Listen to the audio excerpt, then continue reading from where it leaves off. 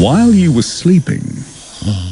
Yes, good morning, sports fans, and happy Thursday. Did you do a job interview with Japanese rugby a couple of weeks before the World Cup? I don't know what you're talking about, mate. I've had no discussion with them, mate. Haven't been speaking to anyone, mate. Well, I've never had a job offer from Japan, mate. So is Japan an option?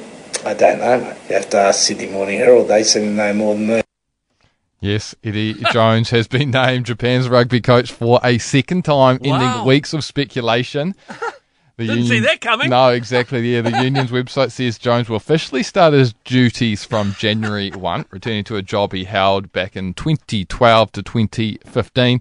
Jones resigned as Aussie coach at the end of October after the Wallabies' worst World Cup, exiting at the pool stage for the first time.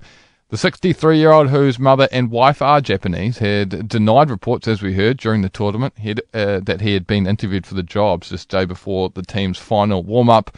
So, yes, Eddie Jones off to Japan. Sayonara, Eddie. Sayonara. Yeah, good luck. To motorsport now, and Shane Van Gisbergen's new American NASCAR team Trackhouse Racing has announced he will race full-time in the second tier Xfinity Series for next season, as well as entering 7 top-level races as he transitions to a career in NASCAR.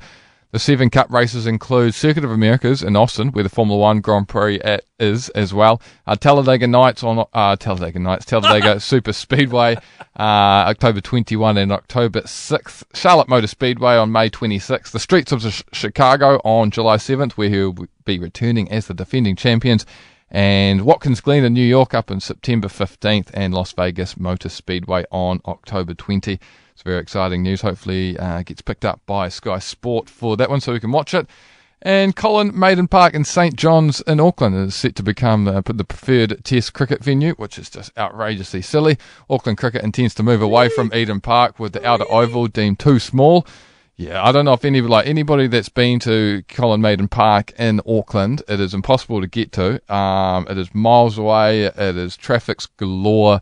Just shocking idea. And you don't need Test cricket in Auckland. There's 5 great grounds from the Bay Oval, Hamilton, Basin Reserve. Christchurch have a beautiful one, and so does Dunedin. We only get 4 tests a year, so we don't need 6 stadiums. And most of the time in the summer, all the Aucklanders have buggered off to holiday places. Victoria Park.